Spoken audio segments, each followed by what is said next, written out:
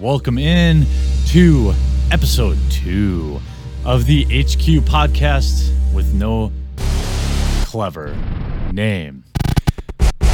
As you know, I promised in the first episode of this podcast that I would try to continually grow. And, the first step I thought was, why aren't I at least recording the video, right? The purpose of this presentation is just to present the audio, but really there's no reason that more people shouldn't be able to see my beautiful face, you know what I mean? And read my ironic hats, Squidbillies hats and things like that. I'll still publish the audio to SoundCloud and Stitcher and wherever else you guys ask me to publish it. And I don't think I'll always publish the video here. In fact, I may just start a second channel or put this on the MTGHQ Plays channel or something like that, so I don't have to clog up the feed with the podcast. But for now, I will shill to you to come over to SoundCloud and follow it so you get notified when I upload a podcast. And you can take me anywhere you go. Listen to me while you're in the shower, when you're laying in bed at night and you're having a little trouble falling asleep. You can tune in to the sultry sounds of your boy, Jeremy from MTG Headquarters. And today's episode, I'm going to try a little different format as well. I'm not going to talk about just one thing for a half an hour. I'm going to try to bounce around and cover a little of everything. So let's get, I think it's probably time for MTG News.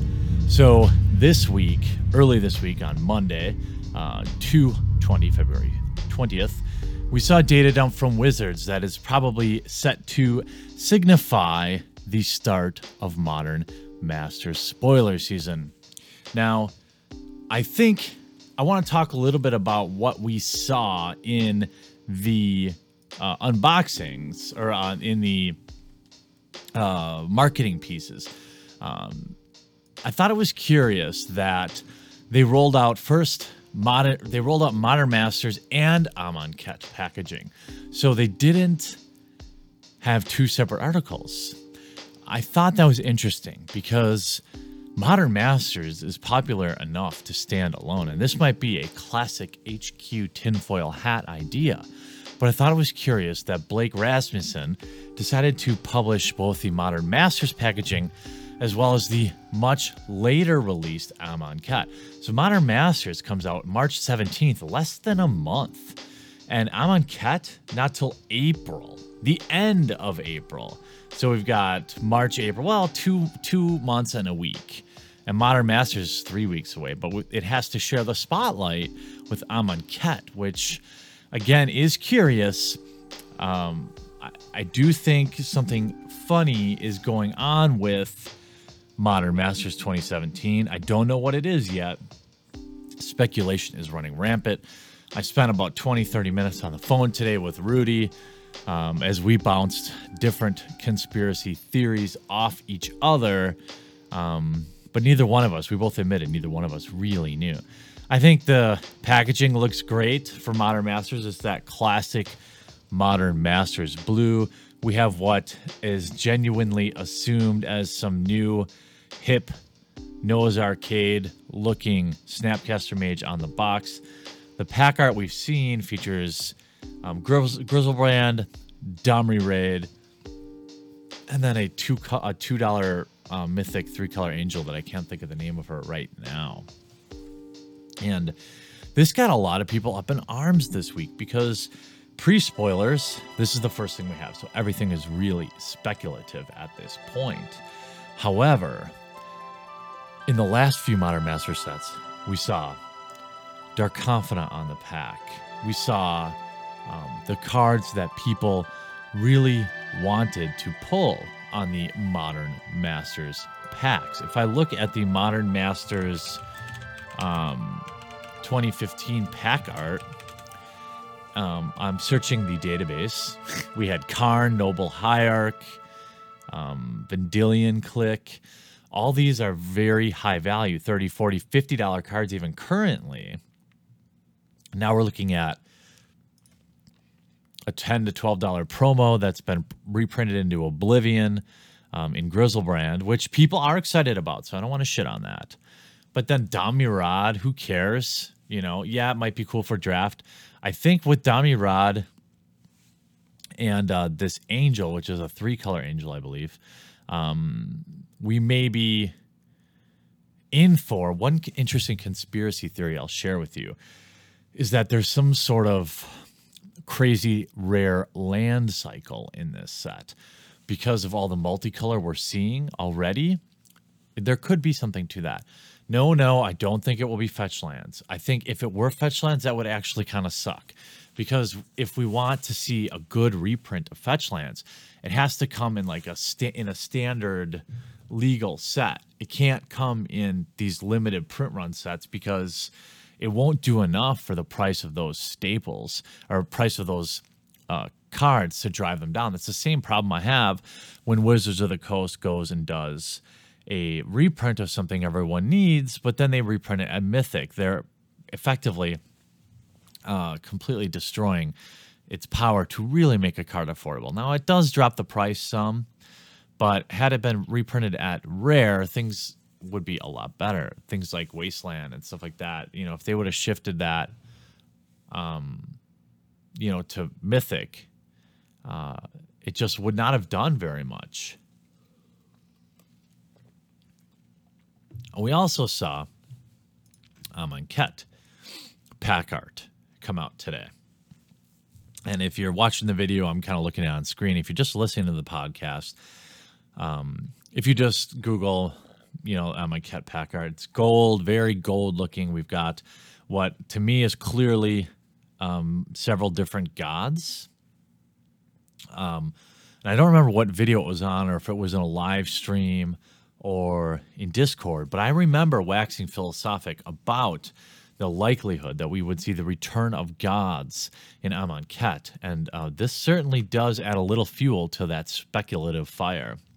They also showed what the pre-release kit would look like, as well as the bundle/fat pack. Interesting stuff. Like I said, essentially sharing the spotlight of Modern Masters. In fact, really 2/3 of this announcement is Amonkhet related, and Modern Masters is kind of relegated to just, you know, second fiddle, because they also spoiled the Amonkhet Planeswalker decks, which we can see now. We don't know the cards, but we see feature Gideon and Liliana. Is this some new Liliana? I noticed Liliana, apparently, you know, you can't see her tattoos anymore. But you can see her tattoos on the box art. I wonder if there's a lore reason for that. We get more and more Gideon. I wonder if Wizards of the Coast has found that pushing Gideon is more effective than Jace. I mean, they had previously put Jace in everything. Here we see Gideon versus Liliana. Well, or you might just be listening to that, but that's going to be in the new Planeswalker decks. I think the Planeswalker decks are an interesting product. Definitely better than intro packs, but they could be a little better. And now they've only had, 2 of them come out. So I hope that they improve their power a little bit. I want to see these Planeswalker decks be better. You know, I know, you know, one step away from FNM would be good. You know, it doesn't have to be an FNM competitive deck, but let's see some better cards in them. Let's continue to push their power so that people can get a decent deck for $20-$30, you know? The other big splash came out today, and if you're looking at the visual cast, you're seeing them. If you're not, you're just hearing about them, of course. And that is the fact that we're going to have full art lands in Amonkhet. The interesting thing they did was to limit them, to actually try and make them rare. So we're going to have the regular land cycle, and then 1 in every 4 packs we're going to have a full art land. What does that tell you? I'm not sure. I mean, they want to try to replace value with full arts. When there was a full art in every pack, they didn't retain any value, maybe. What it tells me is foil versions of these lands will be very expensive. Common theme of them, they're all beautiful. A variety of artists in here. No Therese Nielsen or John Avon. but they're all very good looking. One thing that is kind of polarizing is you see Nicol Bolas's horns in all 5 of them. And to me, I don't like that. It actually makes them feel the same to me. But I am not an appreciator of art other than just like basically on the ultimate superficial level. So I'm not entirely sure my opinion is well, I know for a fact my opinion is irrelevant when it comes to art. In fact, it's irrelevant when it comes to a lot of things. But I thought that the art does really embrace a water theme, a plains theme, a forest theme. Mountains are like the biggest stretch, probably. Swamp is very clearly in a swamp. Overall, really like them. As I said on Twitter, by the way, absolutely do not follow me on Twitter at MTG Headquarters because you'll probably regret it. But I talked about how, yes, full art lands are cool, but, you know, they're really not special anymore. So let's just kind of get over that and let's make all sets have full art lands. I mean, you're not really talking about much of an increase in cost here. And really, I mean, everyone likes them better. I don't care. I mean, we just had them in Battle for Zendikar, Oath of the Gatewatch, and we're already reprinting them again in Amonkhet. We took only 1 set off. So, I mean, let's just put them in every pack. There's really no point in putting them in 1 out of 4 unless you're legitimately trying to create fake rarity or fake feel goes. If you pay, I pulled nothing, but at least I got a full art land. That's probably what it is. Because, you know, Wizards of the Coast, they love to evoke feeling, right? I mean, the feels, they're all about the feels over the reels. We know this. And some people appreciate that. I, on the other hand, am not a huge fan of the feels over the reels. So I thought pretty crazy news, along with my crazy hair that you may be seeing. But, you know, for this week's cast, there's a lot to talk about. And I feel like I have a unique opinion about these things, even though literally everybody and their mother has done screen capture videos going over these product releases or fancy PowerPoints, of course. Overall, all good stuff. I think I'm a little nervous about Modern Masters, and I talked about it in this week's video for the Curious Case of Modern Masters 2017. And I can guarantee nobody listens to this podcast and doesn't watch my videos, at least currently. But if you missed that one, I talk about a couple of interesting things that I find interesting. I would love to get your feedback on. All right. Well, I think now we have a moment. Let's pause for a moment and make time for a mini HQ rant.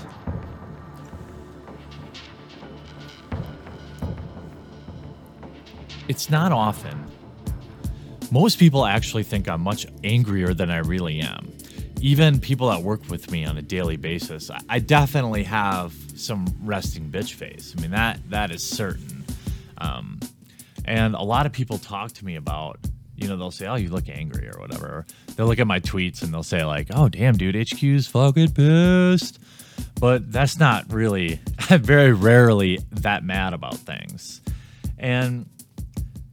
But one thing that really kind of grinds my gears is when people, you know, I definitely am skewing a little bit to the more criticizing things versus I lean more towards the critical side of things than the pure hype train, because I feel like everybody and their mother and brother and their sister's uncle are out there suckling at the Watsy teat, providing a nonstop hype train for people. So I try to be a bit of a contrarian. I try to recognize things when they're good, and maybe I don't do a good job of that. But I get called out, specifically today, I got called out a little bit about like, hey, you're so negative, HQ. Something definitely changed when I was kind of dumping on the new Modern Master set. But here's the thing. Here's the thing people, some people don't always get. Most of you get it. You have to judge sets like Modern Masters. You have to put them under a separate microscope or look at them through a different lens. You can't just say, wow, Grizzlebrand's getting reprinted. That's awesome. Like, so many hypologists do that and then get stuck there. But I'm looking at it from a consumer standpoint. Hey, you just paid $10 and you got the pack art chase rare and it's worth $2. Feels good, man. Like, I am not excited about Grizzlebrand in this set unless it's at rare. If Grizzlebrand is a mythic, that's a dud mythic in my opinion, at a $9.99 MSRP. It's very easy to get excited about things like Amonkhet when people are like, jizz, oh, there's full art lands, this is so great. Yeah, full art lands are cool. But I'm like looking at it through a different lens here where, okay, you gave us full art lands, but now you made them 1 in every 4 packs. What's the point of that? And so it's easy to get caught up just completely enveloping the teat that is WotC, or the mothership, in nonstop hype. But not enough people believe in healthy criticism.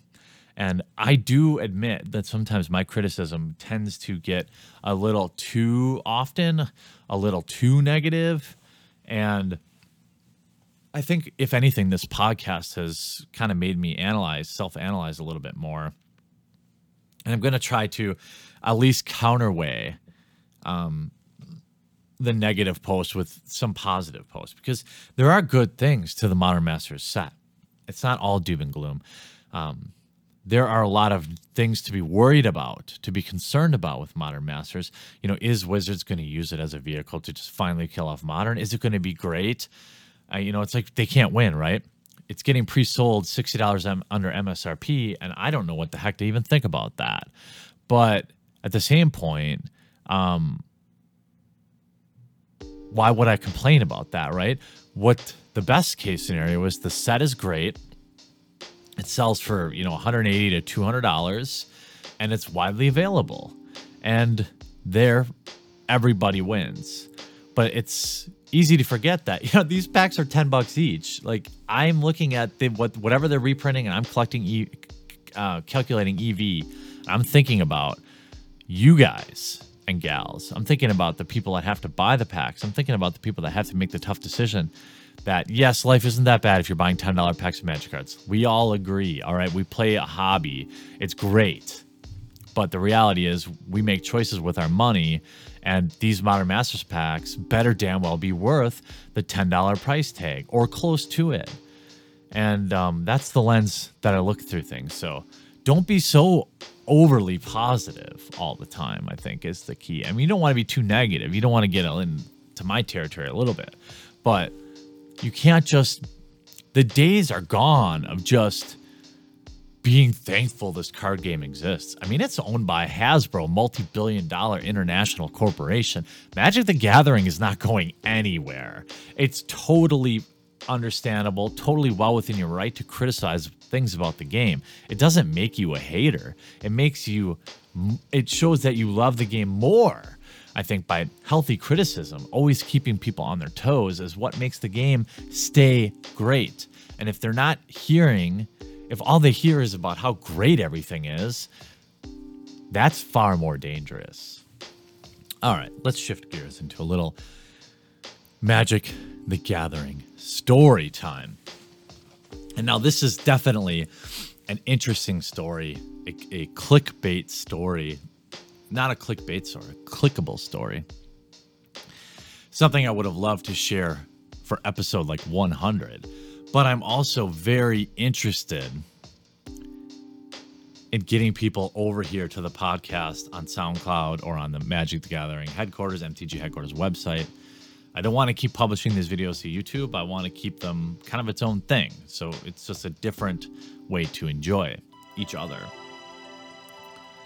So we're going to jump into a story time. And this story time is going to be about the history of MTG headquarters and the Mana Source. Okay, it is finally here, the full story.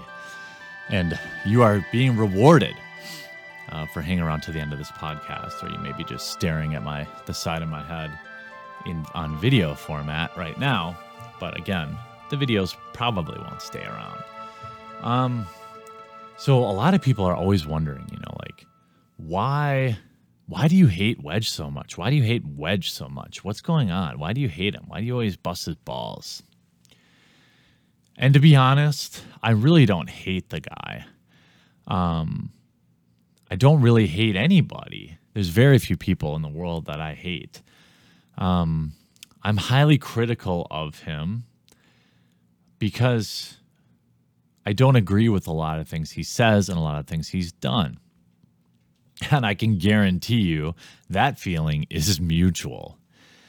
But to understand why I'm so rough on that kid is because we started out as friends. I had an established channel when I first met this kid. And we got along fine. We did a few live streams. We talked on Skype one night for like a couple of hours. We share some of the same physical ailments. We both have IBS. And I don't think we talked about it at that time. Of course, I don't make a habit of whining about my IBS all the time. Zing! Maybe one day, maybe for episode 100, I'll tell you all the story of how I once shit my pants in a Walmart. And that was in the last 2 years. But anyway, I digress. I don't remember. This is so many years ago. I don't remember how we ended up really on opposite sides of things.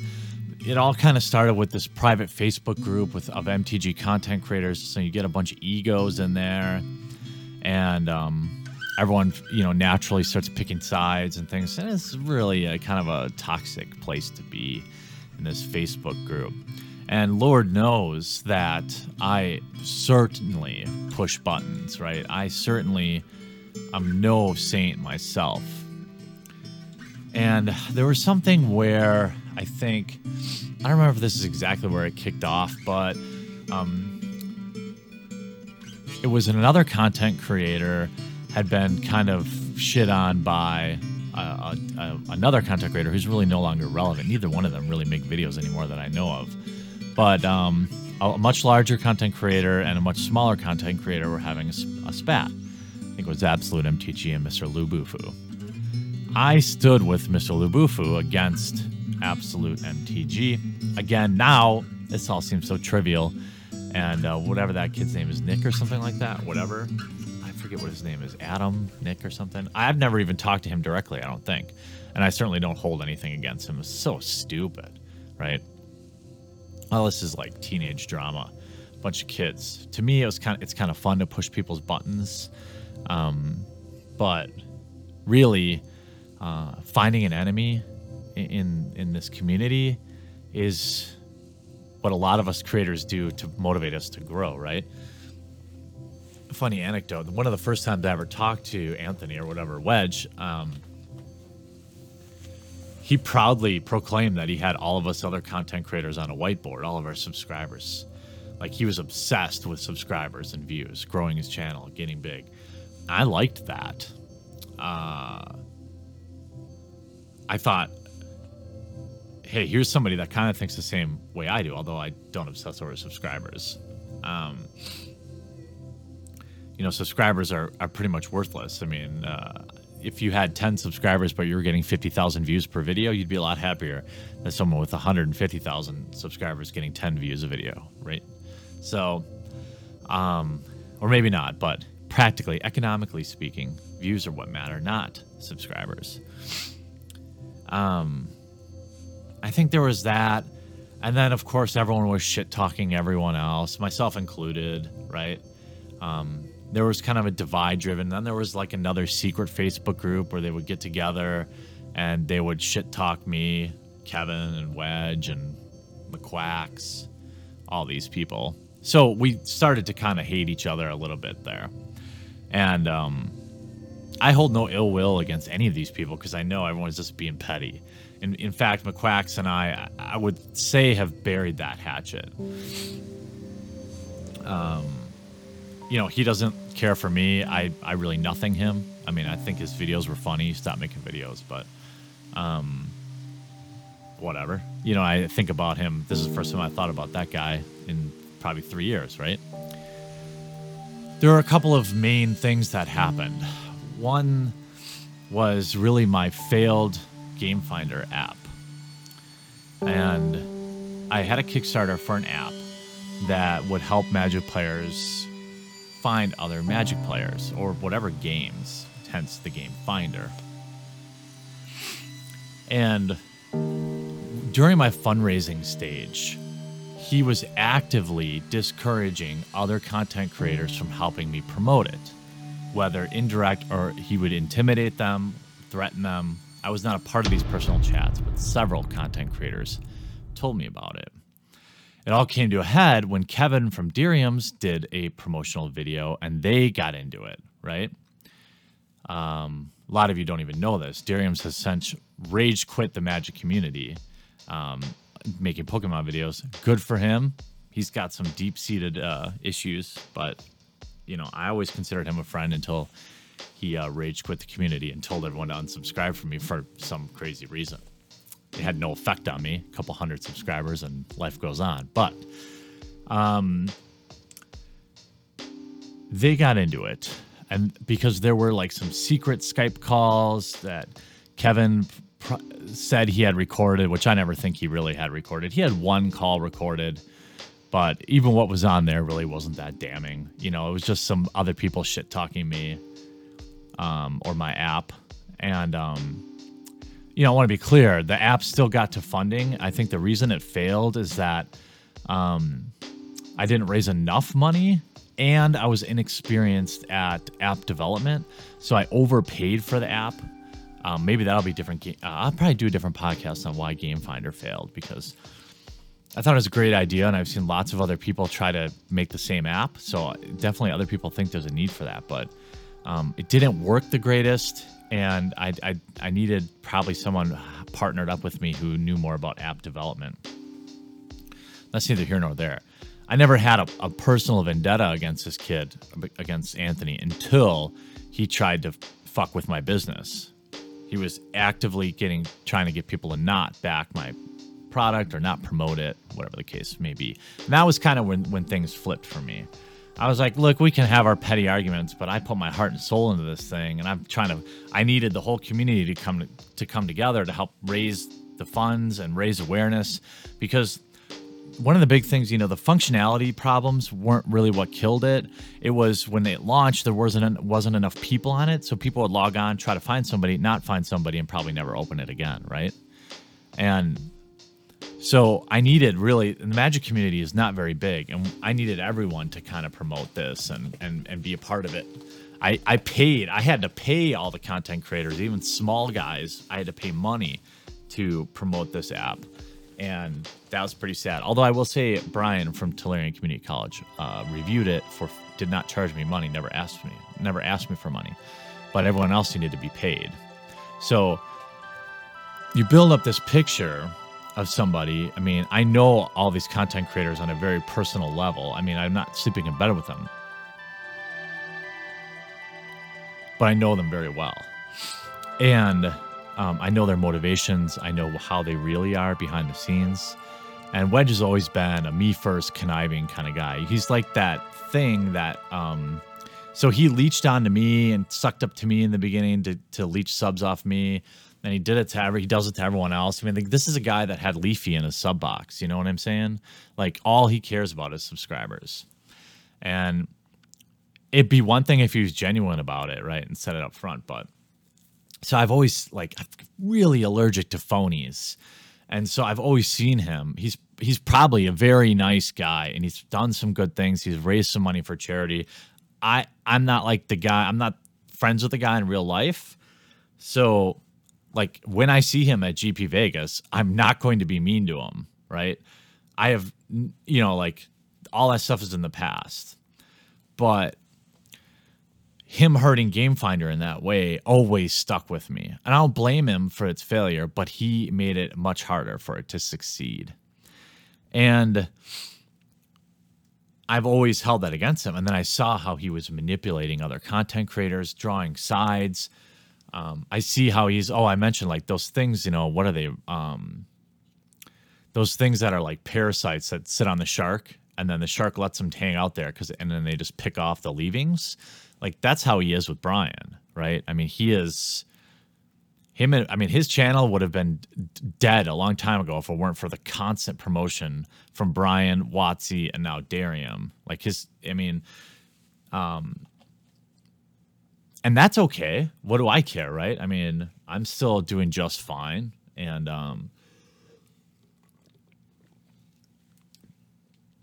I think he's going to be just fine.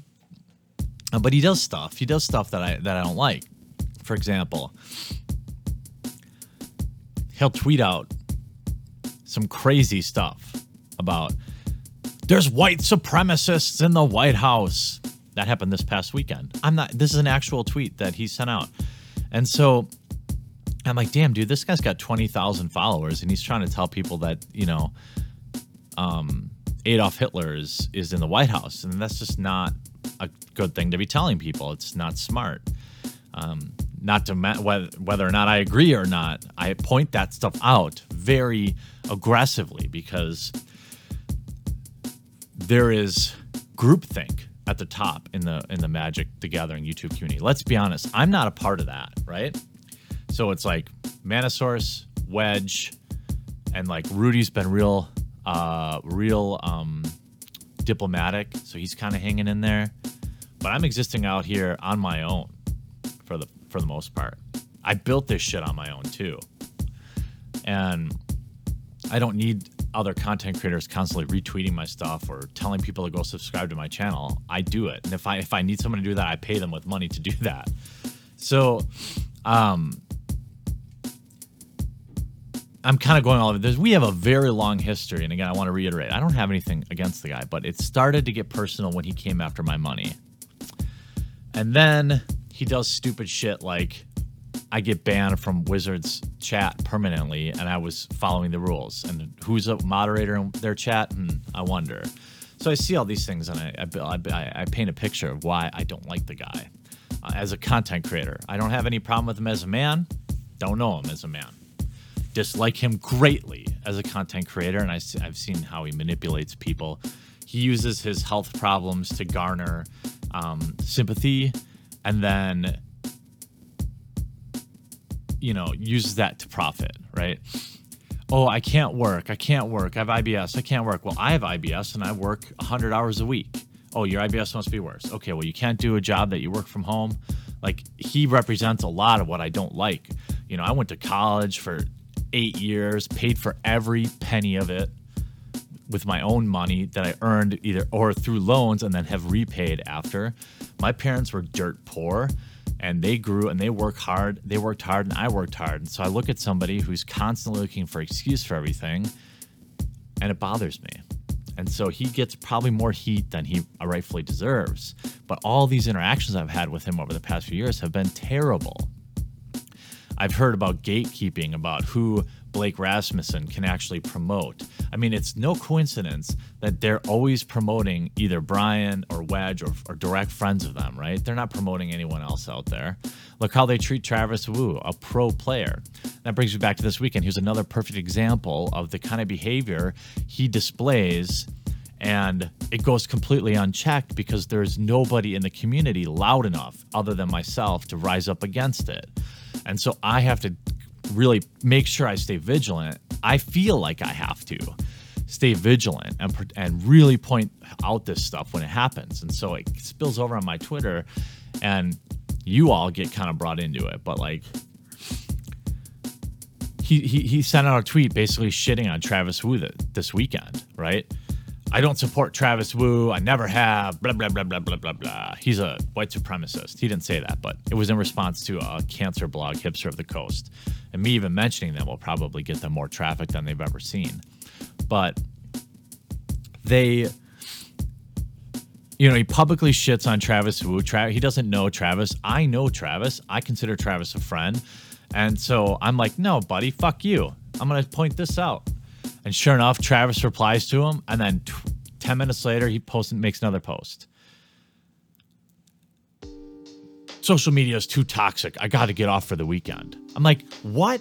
You fucking started it, bro. Like, you shit on unsolicited shit on Travis Wu, a man you've never interacted with before, ever. And then people are like, whoa, wait a minute, dude. Who are you? And then, I'm the victim. Give me Patreon dollars, right? I can't stand that. Of all the content creators in this community, I have no problem with any one of them. Even Brian and I, who publicly, disagree, I hung out with that guy at last GP Vegas, and I pushed him too far in the offseason. And you know what? If he was never associated with Wedge, him and I would probably still be friends, at least if it were up to me. If he doesn't like me because of my political views and he chose to disassociate, that'd be okay. But him and I would still be friends if it were up to me. He unfortunately gets sucked into that. He's enabling really bad behavior, in my opinion. And, I would love to sit down with Anthony in Vegas, have a drink. He probably doesn't drink, but, have a sandwich and find a way. I know we're never going to be friends. There's so much stuff I'm leaving out, but people want to know why I'm so aggressive about him. Him and I have a long history, and I think he's very wrong in the way he treats people and the things that he says publicly on Twitter. And there's nobody speaking out against it.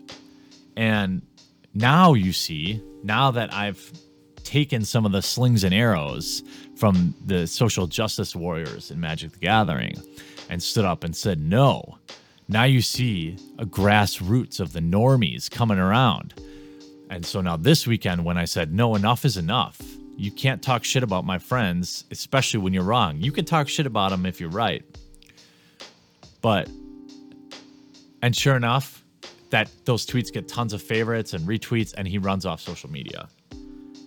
I feel like the more examples of this that exist, the clearer picture people will get on YouTube of who their content creators are.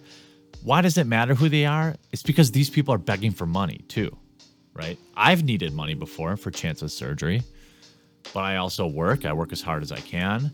I don't just live off donations. And so I think it's important that people see this side of people.